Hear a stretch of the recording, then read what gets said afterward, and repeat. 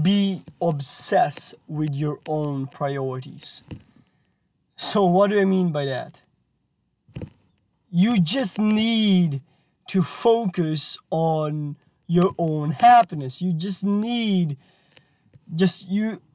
amazing things going to happen if you just black out all the noise from the outside world and to just laser sharp focus on the thing that you love to do, the thing that you love the most with.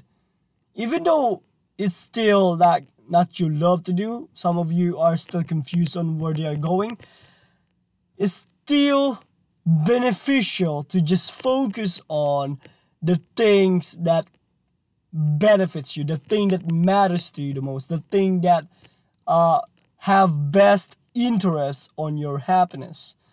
And I think that's the best way to actually love yourself. And there's another quote from Marcus Aurelius. He said that it is quite uncanny. No, it's not uncanny, Kevin.